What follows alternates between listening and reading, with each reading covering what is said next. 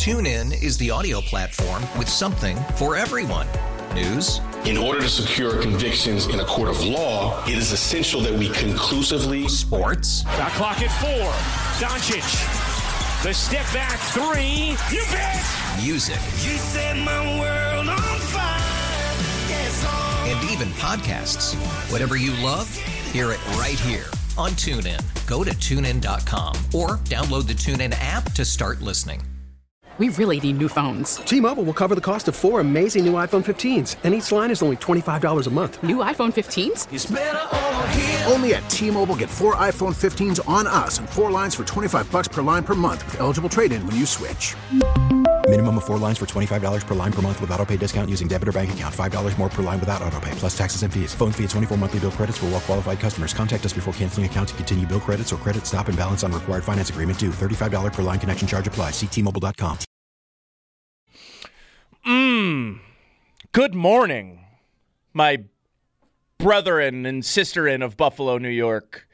Welcome to Sports Talk Saturday. Nate Geary in my normal slot position here at our Dunn Tire Studios, sitting in the northern quadrant of the building with my good pal, Corey Griswold, who we will work through the next 3 hours of your day and your weekend talking about sports, life, and John Mayer music, which is what we do here. By the way, so I'll start the morning by telling you a little bit about how my morning started, which, I know people like to, they like to humanize me, because I'm often seen as this this Twitter, he's just a personality. He's not a real, he's right, he's freak. He's this freak of nature. In this glass box of this microphone. That's all he is. This disgusting person. Right, terrible human being. Who can't be allowed in public. No, and, he smells of rich mahogany and things of that nature. So today, what a fun story to tell you. This morning, I went to my favorite local coffee shop and pastry shop. So just a little pretense here. It's around 10 a.m. I live in the city of Buffalo, downtown, Main Street, downtown. My girlfriend says, I know it's a little late, but what do you say we go get some coffee and maybe a pastry? I said, oh, it's late.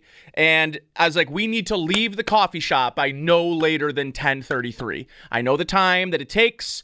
I've got this thing, mapped out pretty good. So it's 10:33 and we step up to be the people in line to order. And I'm like, oh boy, we are flirting with disaster. I had Corey's phone on speed dial. I was going to say, listen, buddy, need you to play a couple more breaks this morning. Had to go get some pastry. Had to go get some coffee. So, because I won't drink that trash that you have in your hand right now. I won't do it. I'd rather be late for work than drink that trash. My taste buds are shot. Your usual arrival time is roughly 10:59. It is. 30 seconds. I have it mapped out. Right. So, have it mapped out.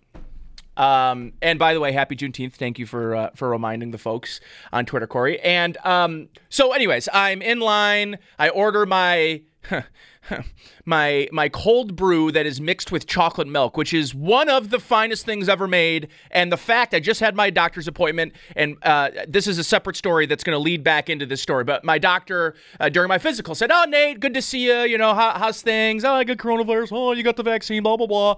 Oh, it looks like you gained a little weight from the last time you came in. Why? And I was, well, here's the thing. Last time I saw him, I had just lost 35 pounds. That's good. So he's like, oh, wow, Nate. When I came in last time, he's like, holy cow, you lost a lot of weight, man. Like, how'd you do it? He's like, did you do it safely? Blah, blah, blah. Of course, yeah. And he's like, I got a terrible communicable disease. That's what happened to me. Yeah, that's right. Well, What's and up? he says, good job losing that weight. And then I came back in on Wednesday, and he said, whoa, he's like, you gained some of that weight back. And he's like, what have you been doing? I'm like, well, I've been drinking cold brew coffee with chocolate milk in it. Okay. I guess that's why. That makes sense that you've gained half of that weight back. But anyway, so that's the funny story about my chocolate coffee. And then I'm in line and they say to me, Nate, you've ordered 5 pastries. If you get another one, it's free. You just might as well get it. That is not the type of it's not the type of narrative I want to just completely ignore. So I decided, give me the 6th pastry. And on my way in, I ate, I gave my girlfriend 2, dropped her off, rushed here. I got here earlier than I normally do. I don't know how I did it. I sped. That's why. I drove quickly. And I ate 3 pastries on the way in. I had 2 crullers and a brioche strawberry cream filled donut, and it was one of the greatest things I have ever had in my life. Good Lord. And I came into the studio, and I said, the first thing I said is I need to pawn this last one off. If I eat this last one, I'm going to feel bad about myself. What's higher? The over-under on receiving yards for Mike Singletary next year or your blood pressure?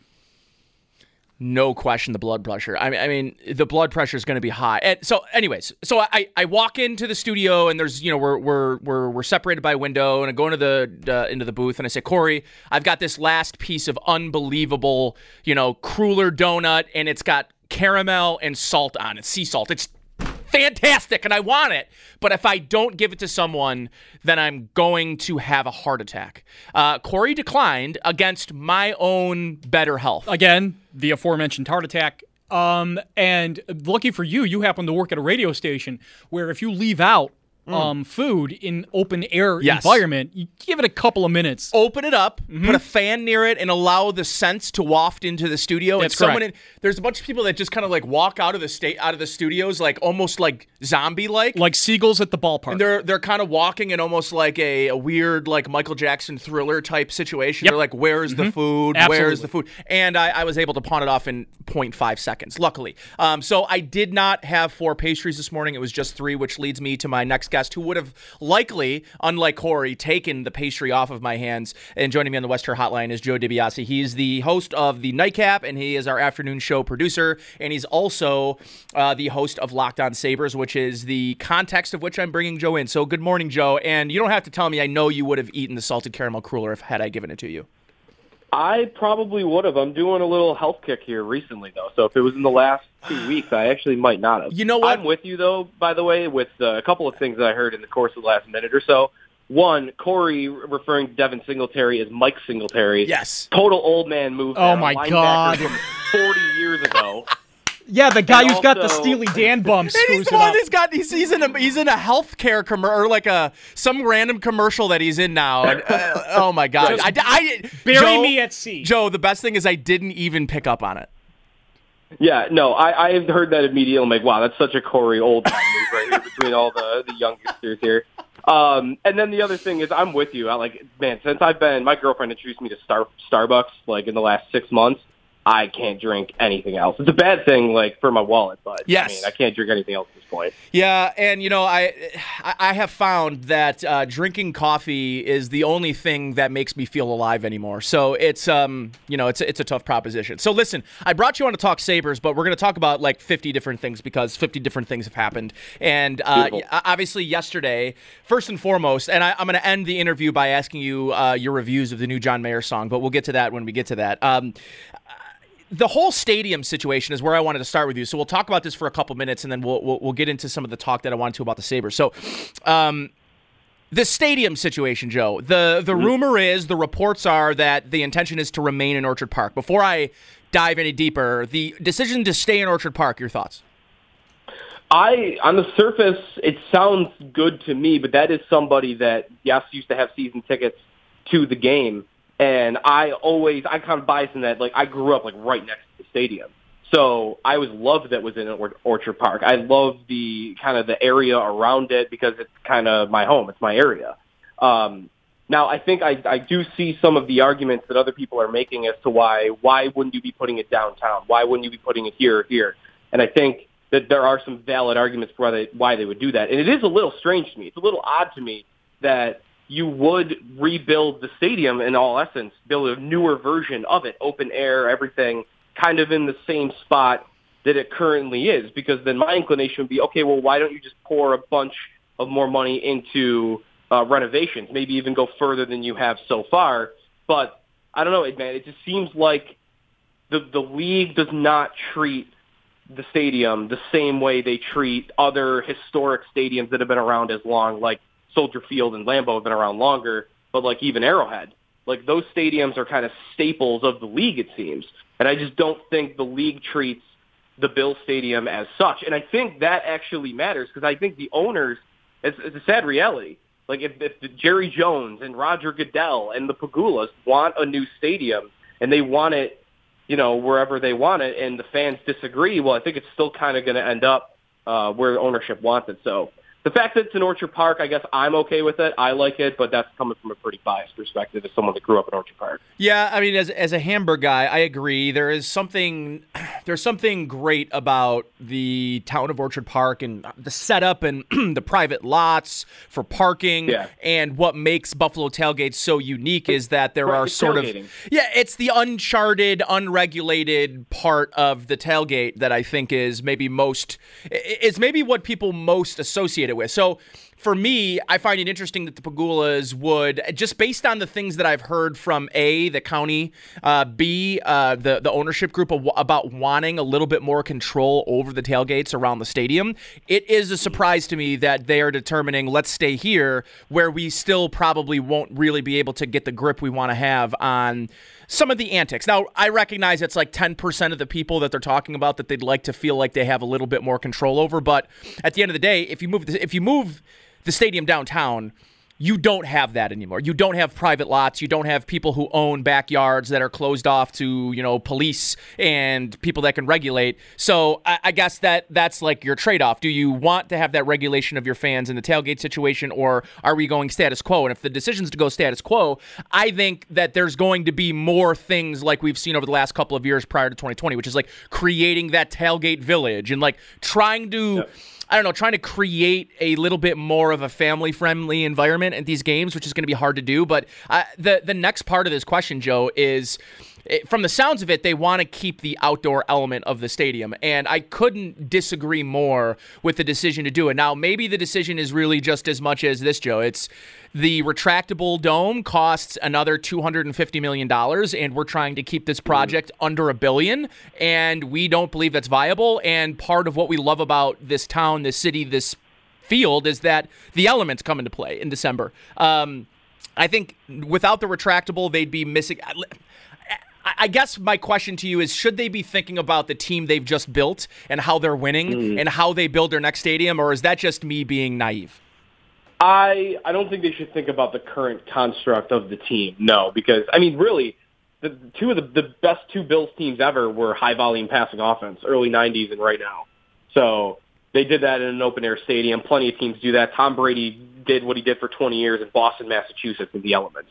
So I don't think they should consider that. But when it comes to a multi-use facility, I like the idea of a retractable roof, because if you want to have concerts, if you want to have other events anywhere between the months of October and February, you need to have that. Otherwise, the stadium is just going to be basically football again for 6 months of the year, and then you'll get all your other events in the summer, which that can be okay because, they've done a little of that even in the past couple of years at the stadium. But I think if it came down to dome, kind of what you're saying, if retractable roof is going to put the dollar figure too high to make it work here, then I think I'm down with the open-air stadium over a dome. I don't want to lose that element if it came down to one or the other, because, man, when it's not even about the winter months for me. I'm one that doesn't mind the winter games when it's snowing. When it rains, I mean, I don't want that at all. Don't get me wrong. When it's cold and rainy, that's the worst.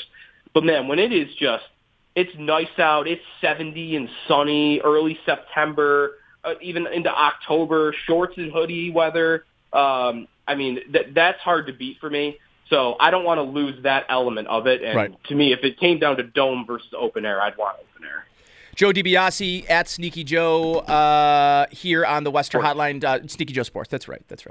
Here on the Western Hotline, Sports Talk Saturday, starting off the show. And the reason that I originally brought Joe was not to talk about the stadium, but the stadium stuff came about kind of late yesterday. And I would be remiss not to talk about it a little bit to start the show. So I brought Joe on because I wanted to talk, and I mentioned in my intro that Joe is the host on Locked On Sabres, or for Locked On Sabres, the podcast you can follow at Locked On Sabres on Twitter. And this week you have sort of been a content machine in terms of Sabres content, which they've given you plenty of ammunition for, Joe. So there's a couple areas I want to start with you with this topic, and I think the place I want to start is where I was sort of getting to this place yesterday morning when I filled in for Howard and was on with Jeremy, and the idea of the Sabres really kind of going all in on this draft. And, I know I've seen some stuff from you kind of talking about, hey, maybe one of the best ways to really rebuild and restock the cupboards here is, trying to trade Reinhart and Eichel and somehow acquire the second overall from Seattle and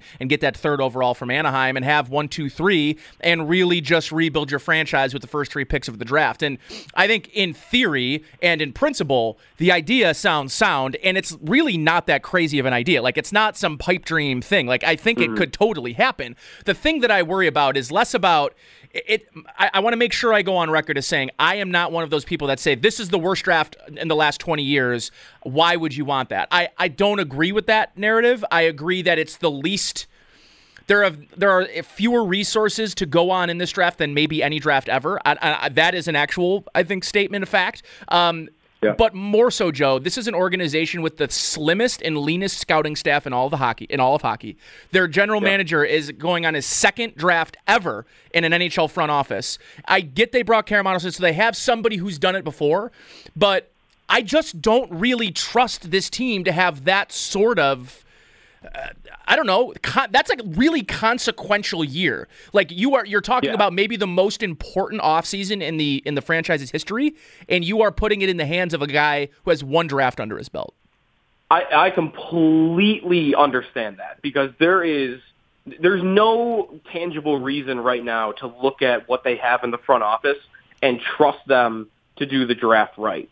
But I think, and that goes back even before this front office, by the way, because agreed. Their drafting has been awful for 10 years. Which really is why, and Joe, this is why the cupboards are so bare right now. It's not because they're going out and trading all of their top prospects for NHL players. It's literally because all of their prospects have not panned out for the most part.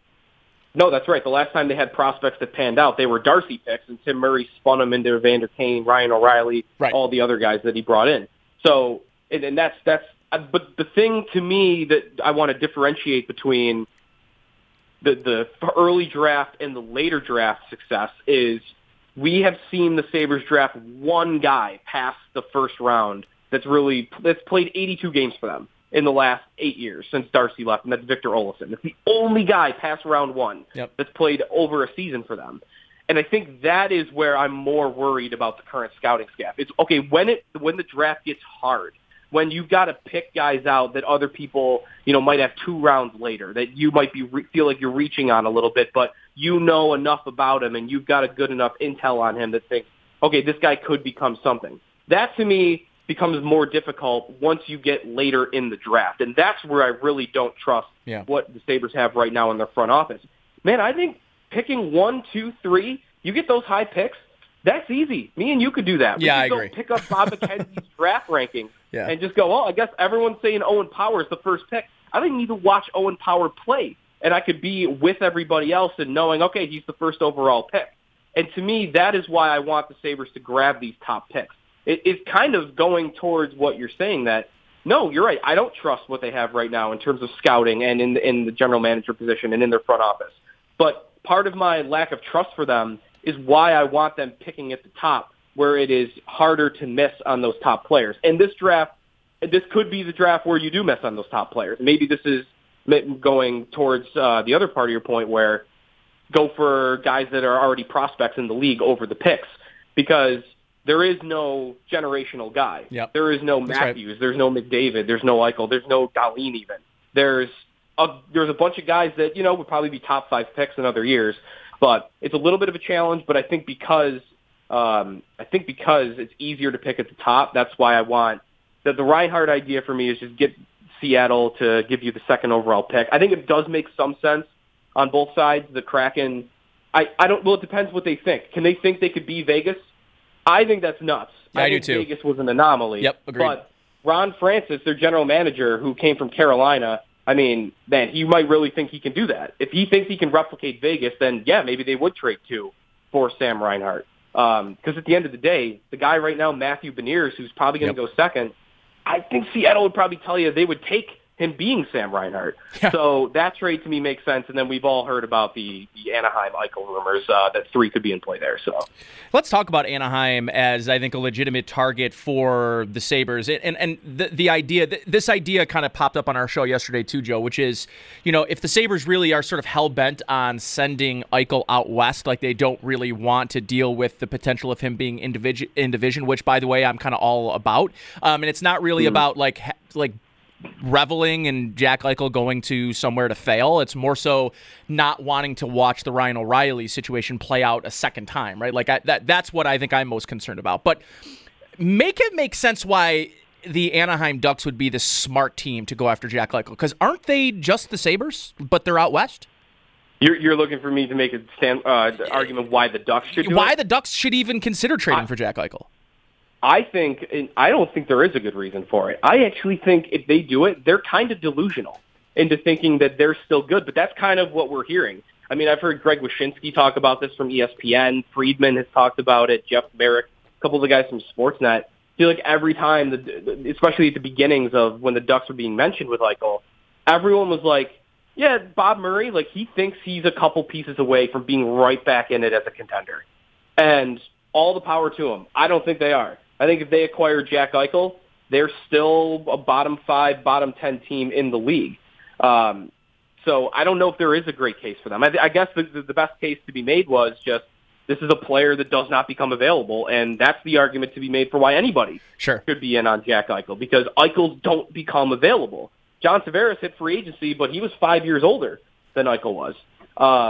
So I just think because the rarity of the player, I guess that's the best I can do. That, if you're the Ducks, and you know what, I could make one more case for it, even though I don't agree with it, and this is not the way I would be treating it if I were them. Their core group is this is you want to take one more run at it. Cam Fowler is 29 years old. Josh Manson is 29 years old. Those are your best 2 defensemen. Jacob Silfverberg, your best forward. Ricard Raquel, 30 years old and 28 years old. Getzlaf is off their books. But you've got a lot of guys that are in the prime of their careers but are about to really exit the prime of their careers, and they might think that Jack Eichel could squeeze the last little bit of contention out of them.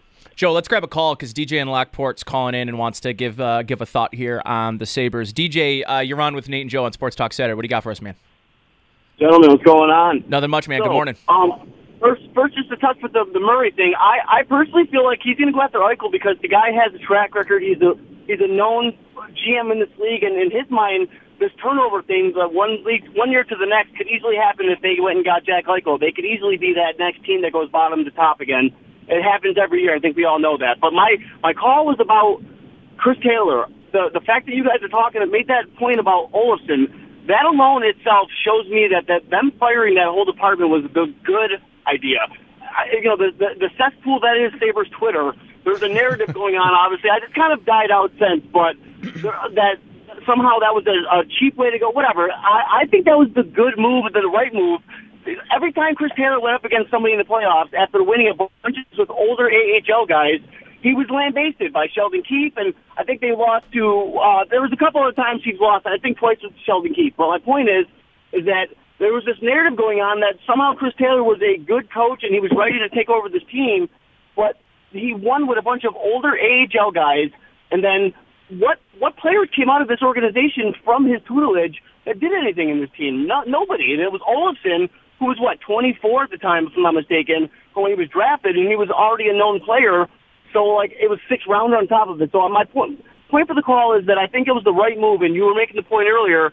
I wanted to call in and touch base with you about it because I feel like that's something that a lot of Sabres fans need to hear is, them firing Chris Taylor was a good move. They did nothing for our organization. They won some games with some older guys, but then when the time come to win playoff games, they literally did not win one of them the whole time he was the coach. So I'll hang up and listen, and take care, guys. Have a good day. Thanks for the call, DJ. And I think the other important point and maybe the point you kind of touched on during your conversation there, but maybe I think was the important part is talking about the age of the players that Chris Taylor was working with. And I think a big part of the issues this team has right now is that your AHL team was built in one of the worst galaxy-brained ways I have ever seen in AHL. A feeder team was built to win AHL hockey games by Jason Botterill. Like, when Jason Botterill came here, the first thing, Joe, what did he say? The first thing, we are going to be competitive at the AHL level. We need to get Randy Sexton. We need to get all these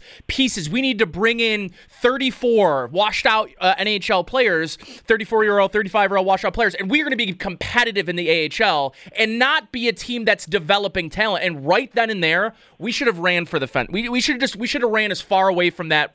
It was like his opening press conference. He said that, Joe. Yeah. No, yeah. I think it was almost artificial. Right. The success that they had in the AHL. Because it also didn't matter. Yeah. And to me, sorry to say this, the Rochester fans, but or anyone listening in Rochester, but the way I would measure AHL success is by how many players go through there and make it to the NHL and make it as impact players in the NHL.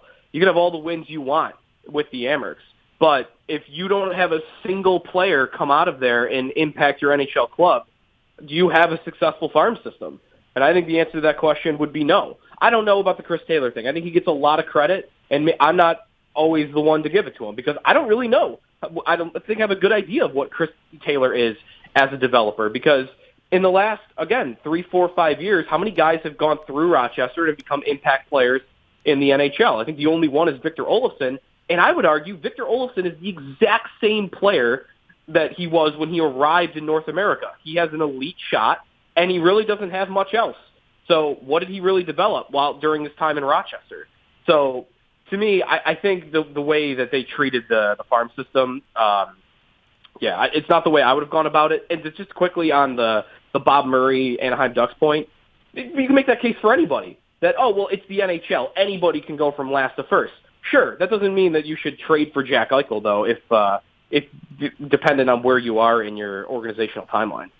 All right, last thing for you, Joe. If you, and maybe this is a loaded question, and maybe, I don't know where you stand on, how involved the Kings are going to be during this process. It's like they've sort of been trying to push people away from the scent that they're interested at all. In fact, you hear people coming out and saying the Kings are not going to be at all in on a Jack Eichel. And then you see people in the know kind of say, yeah, I think that's them just, posturing a bit.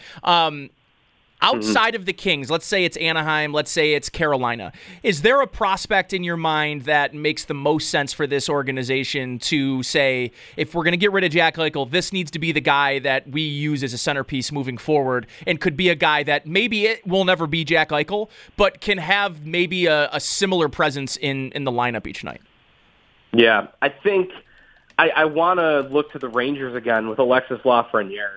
But I just don't know. I mean, you had the report of, a couple months ago that they weren't willing to include him in any offer last year. So maybe things could change. But the combination of the Rangers once upon a time not being willing to send Lafreniere to Buffalo for Eichel, and also Friedman saying this week that any Eastern team will have to pay a premium for Jack Eichel, to me is a red flag towards the Rangers getting him. I kind of look at Columbus.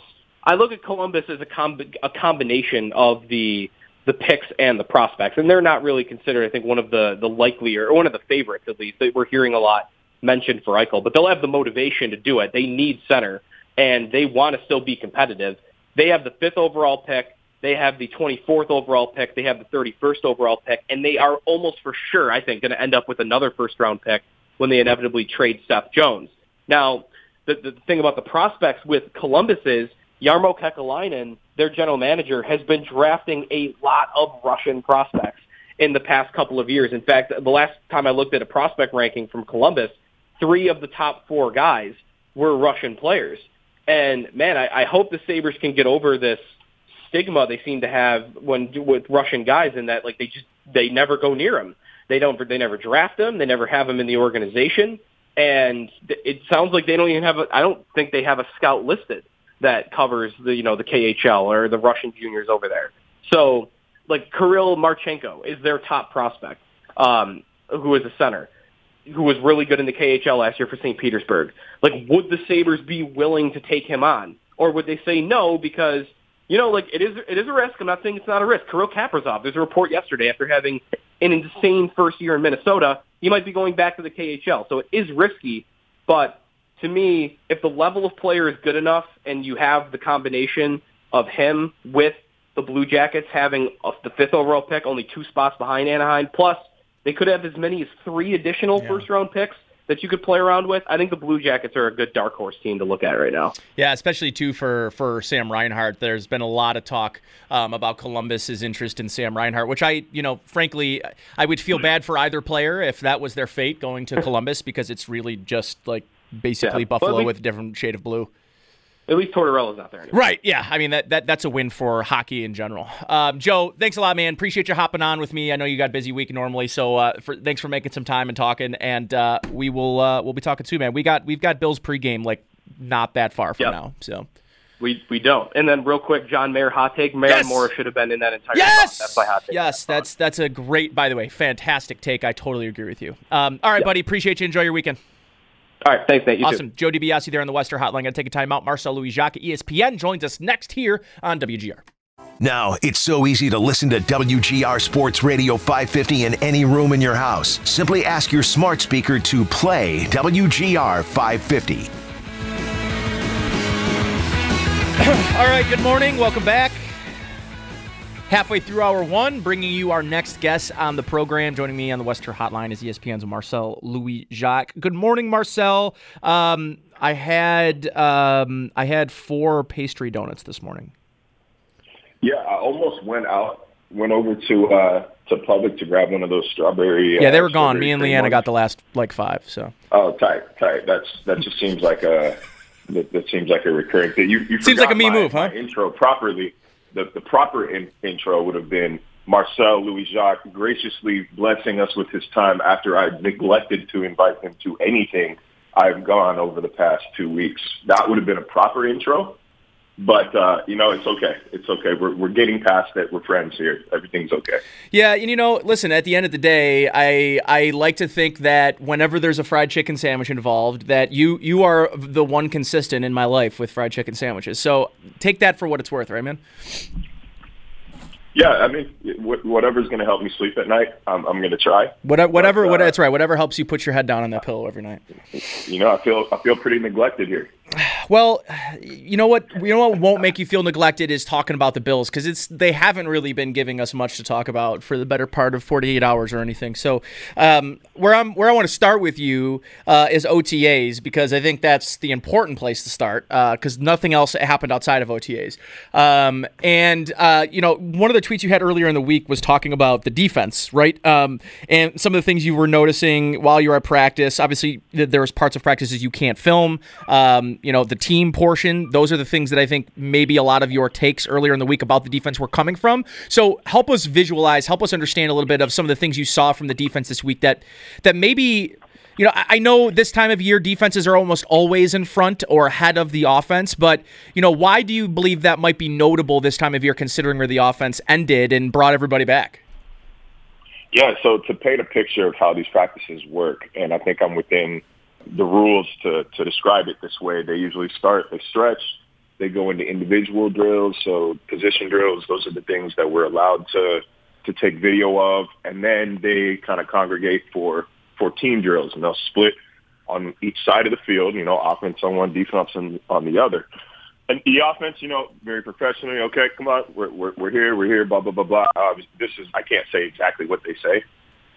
But the defense there is, they huddle up as an entirety. They're loud. They're cheering. It's energetic. Like they're ready to go. It's like, it's like watching a high school team come out for homecoming game, almost like that level of intensity and energy. And they bring it every single play. Every time they make a play, incomplete pass, entire defense is cheering. Turnover, entire defense is cheering and running down the field with whoever's got the ball. It is noticeably different. And granted, offense doesn't really thrive on emotion and energy like defense does.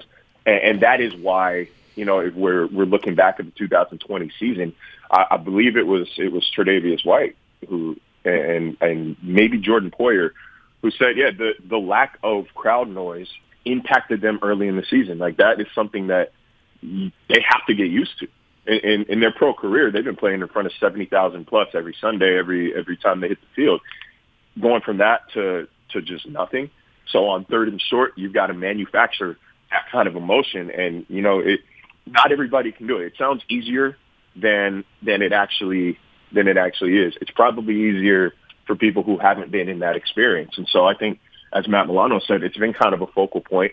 And the competition, the level of play, the new guys balling out, he says, have all led to this energy spike in the off season. And I think, with full crowds back, I don't want to sit here and say, that crowds are the reason why this defense is going to be back to normal. But I think with that level of intensity back, especially with 9 home games this year, I think we're going to see a return to the mean, a regression back to the mean, or a progression to the mean, I guess we should say, from Buffalo's defense. You, you and all the media members, not just you, got an opportunity to talk to Star Lotulelei this week, who made his return, I guess, back to what I would call, they weren't voluntary, so he decided not to show up to voluntary, but he was here when he had to be. Having said that, I think a lot of people were reading the tea leaves with some of the things that Sean McDermott was saying during those voluntary workouts, which was, we're a little disappointed Star's not here, full year off, blah, blah, blah, blah, blah. I think he said something along the lines of he's going to have a lot of catching up to do. Your thoughts of, when you saw him on the field, now there's no pads and he's a defensive tackle, so it's kind of hard to really give us a feel of maybe what you saw. But overall, where he comes into this situation, he's a pretty consequential player for the inside of this defense, Marcel. Yeah, he looked good, and I can start there. He looked very good, and it almost seems obvious to say, because this guy has been in the NFL since 2013. You think he's just going to take and even before that was playing Division I football. Like, you think he's just going to take a year off and lounge on the couch for 12 months? Of course not. Like, the guy was working. He says that he's only a few pounds lighter than his normal playing weight. It just doesn't look it. He looks a lot slimmer, a lot more compact. But as far as impact on the field, he didn't participate in team drills that I saw, I believe, either day. And McDermott, I think, painted a very realistic expectation for Star when he was asked about his return, saying he's going to have some catching up to do. And I think it was kind of a politically correct stance to take, because you don't want to disrespect the guys who were here last year and who did, try to do what they could. And so that's why he says things like, you do what you can with who you've got. I was impressed with what we did last year. You didn't want to come in and say, this is the guy, like, he's going to fix all of our problems. Thank God. The other guys are bums. Like, we got our Star back. No pun intended. Nice. But I don't. So I think he was trying to temper expectations a bit there. But he did say that, he gives them a point of attack on early downs. And he's going to eat space. That's what, when the whole anti-Star movement was going on in 2019, that's what McDermott and Leslie Frazier would tell us, is that Star, he not distracts, but he attracts attention from opposing offensive lines, and he opens up pass rush lanes for guys like Ed Oliver, for guys like even Jerry Hughes or Mario Addison if they're playing on the same side. I think everybody is going to benefit from a return of Star Lotulelei. But as far as him not going to OTAs, I'm sure Sean McDermott was a little disappointed. And we've gotten a quick side note. We've gotten a far more candid Sean McDermott, I feel like, this offseason than at any point that I've been here in any of my now 3 seasons with the Bills. I feel like from criticizing or expressing his concern about the locker room to, his outright praise of players to just his a little less veiled disappointment of players not being there, like Star and Jerry and Mario. But in all reality, like I said, Star's been in this league a very long time. I am less surprised at Star not being at OTAs than I was at Vernon Butler not being at OTAs. That was the one that I didn't understand. Vernon, you got a lifeline. You got an ex machina by coming to Buffalo after sort of flaming out in Carolina. You had one good season in Carolina. What are you in his contract year, by the way? Yeah. In his contract, yeah, that one was confusing, and nobody wants to talk about that one. I'm less surprised, and I think it's less of a deal that Starr was. If Starr played in 2020, we wouldn't be batting an eye at him not being at OTAs this year. And you know what's funny too is I saw kind of it was some of these podcasts kind of they posted defensive line in like 3 segments, which was like edge, interior, and one tech. Like the way that they sort of, and especially when you consider who they have, Efe Obada, Greg Rousseau, Basham, like these guys are edge players but can play from the interior.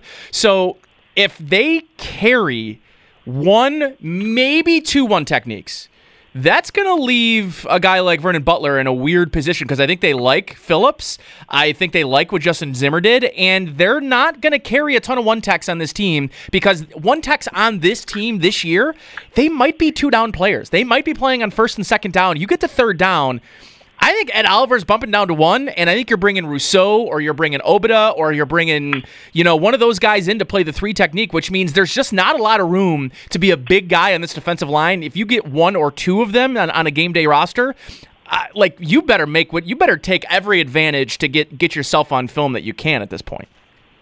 Yeah, I agree, and not to mention I was looking at their defensive ends, and we're going based on their primary position, not where they could play, but based on their primary position, there's 6 defensive ends that realistically are making this final roster. Brandon Beane has never kept more than 5. There are years where he's kept 4. So when you look at the locks, the 3 young guys are locks: Epinesa, Rousseau, Basham. They would have to end a life in order not to make this team.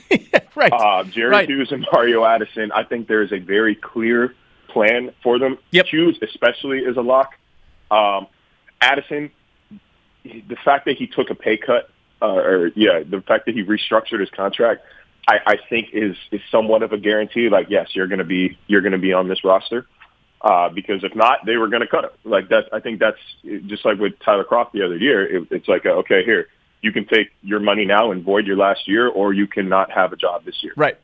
And so I think that bodes well for Mario Addison's standpoint. But that's 5 right there. And I think they love Daryl Johnson. They love him. Yeah. He grew a little bit this offseason. Another lengthy, rangy defensive end. Great on special teams as well. He's right up there with Taiwan Jones and Saran Neal, I think, and Tyler Matakevich as far as impact special teams players. So that's 6 right there. And then so what, they're going to keep 10 defensive linemen? That's going to take from somewhere else on the field. There's a very tight competition at wide receiver right now. A ton of depth on the offensive line as well. Like, so a corner as well. So there's like a lot of, I think when you look at the defensive line, I think that's going to impact how the rest of the 53 final roster plays out. So I got to get your thoughts on some Matt Milano comments. Matt Milano was talking to the media. Maybe this was Thursday. Could have been Friday. I think it was Thursday. And he was mentioning some of the young guys, talking about how, Rousseau and Basham really bringing the juice up front. But then he named a player, Nick McLeod, named him in his press conference, was the only player that he mentioned by name as saying was somebody that sort of opened his eyes, that made an impression on him. When you're making impressions on veteran players as a rookie and as a guy that, Nick McLeod, any thoughts on that, and any thoughts on the fact that, you talk about a player at a defensive back position right now, which might be more up in the air at cornerback 2 than maybe any time that I can remember. And maybe you can respond back to telling me that, Nate, I don't think it's up in the air at all. I think they feel pretty good about CB2. And I think that's probably the case. Maybe I'm not fully there yet with cornerback 2. Nate, I think they feel pretty good about CB2. I think Levi Wallace is I've been saying this for years too. Levi Wallace is a high floor, possibly low ceiling starter though. Like I don't think there's any doubt. He at corner is one of those positions, just like offensive line, where like if people are saying your name a lot, that's not a good thing. Like if you're aware of them, it's usually not for a good reason. So I think a lot of people remember the negative. And to be quite honest, there's only really one game that immediately sticks out in my head as oh, wow, Levi really struggled. And that was Browns in 2019. He got lit up by Landry and OBJ. Other than that, I feel like he has been an above replacement level starter for Buffalo over the past 3.5 years. I don't think, clearly I don't think they see him as a long-term fit, but he's like I don't want to say the Ryan Fitzpatrick of cornerbacks, but like he's a guy that you kind of know what you're going to get from him. I think Dane Jackson has been making a lot of plays throughout minicamp and OTAs.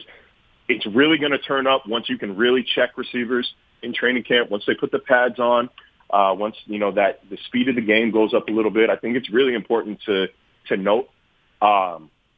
It might be by design. I'm not trying to disparage the offense at all, but the offense has kind of been going through the motions for the past month or so. And that's just the speed of this time of year. You know what I mean? Like there's that's why you're seeing things like, AJ Epinesa batting balls at the line of scrimmage batting balls and picking it off at the line of scrimmage and running it back. That's where you're kind of getting a little frustration from Buffalo's offense because one side is going significantly harder than the other. So when both of those start to even out and level out a bit, which is what happens in training camp when jobs are on the line, then let's talk about Nick McLeod. Then let's talk about Dane Jackson, or maybe even Rashad Wildgoose and Elijah Griffin. But until then, I mean, it's a big deal. I don't know what he's doing behind the scenes. Like Nick McLeod might be a film room savant that we're not seeing, and maybe that's where Matt Milano's praise is coming from. I don't know. It's kind of hard, admittedly, to extract a lot of detail from Matt. So I can only guess that that's what he's talking about. But yeah, once the real pads start popping, then I'm more in on crowning guys as players to watch. Total side note. I mean, I'm going like 180 on you here. And the reason is because I find this to be one of the most fascinating things of the last half decade of the NFL, which is the Las Vegas Raiders and their drafting in the first round. Vic Tafur of The Athletic this week tweeted about how Raiders corner Damon Arnett, the guy they drafted in the first round last year, is basically been an aftermath and is like playing on the third team defense right now in Las Vegas. Do you remember a time where a general manager and a head coach like Gruden and Mayock can get the draft so wrong so consistently and still have some of the most secure jobs in the NFL? Like, is there any other scenario like what we've seen kind of play out so far in Las Vegas? I can't even wrap my head around one other scenario that had two incompetent drafters as bad as Gruden and Mayock have been that are never on the hot seat. I don't think so because I think that Mayock and Gruden represent a significant egotistical investment on behalf of Mark Davis. I think you broke the bank to get John Gruden, a career average coach with one Super Bowl title, with Tony Dungy's team, if I'm not mistaken. Yep. You're not. By the way, you're not mistaken. You broke the bank. 10 years, $100 million to get John Gruden out of the broadcasting booth. And then you get another former broadcaster in Mike Mayock, and you get criticized, and you're just trying to it's like when you have no idea why your friend is dating that person, but you give them such crap for it that they just are stubborn and want to stay with them because they don't want to admit that you're right and they're wrong. So I think that's kind of what we're seeing with Mayock and Gruden because they haven't hit. They haven't hit. And I think trading away a third-round pick before the preseason is over is egregiously irresponsible. Yeah. I mean, egregious, especially if he pops, which is the reports out of Dolphins camp are that this guy can make some moves when the ball is in his hands. So when he gets a chance, if he pops, then I really a head or two should roll. But the thing is, they've somehow been on the cusp of the playoffs the past, I think, couple seasons, especially last season.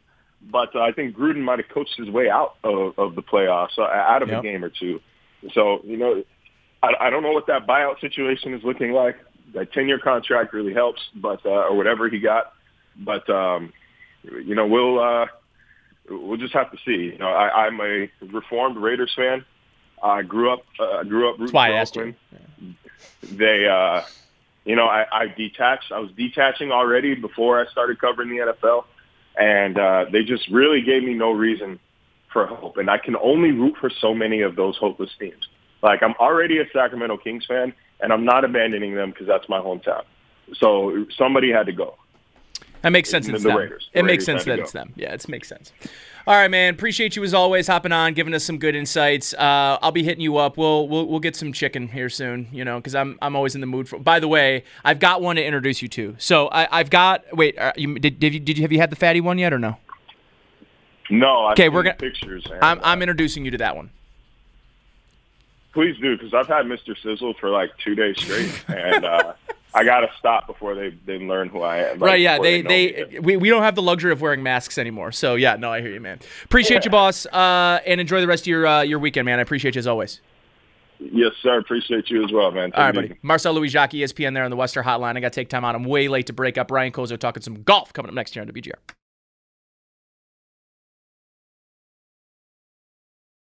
TuneIn is the audio platform with something for everyone. News. In order to secure convictions in a court of law, it is essential that we conclusively. Sports. Shot clock at 4. Doncic. The step back 3. You bet. Music. You set my world on fire. Yes, and even podcasts. Whatever you love, hear it right here on TuneIn. Go to TuneIn.com or download the TuneIn app to start listening.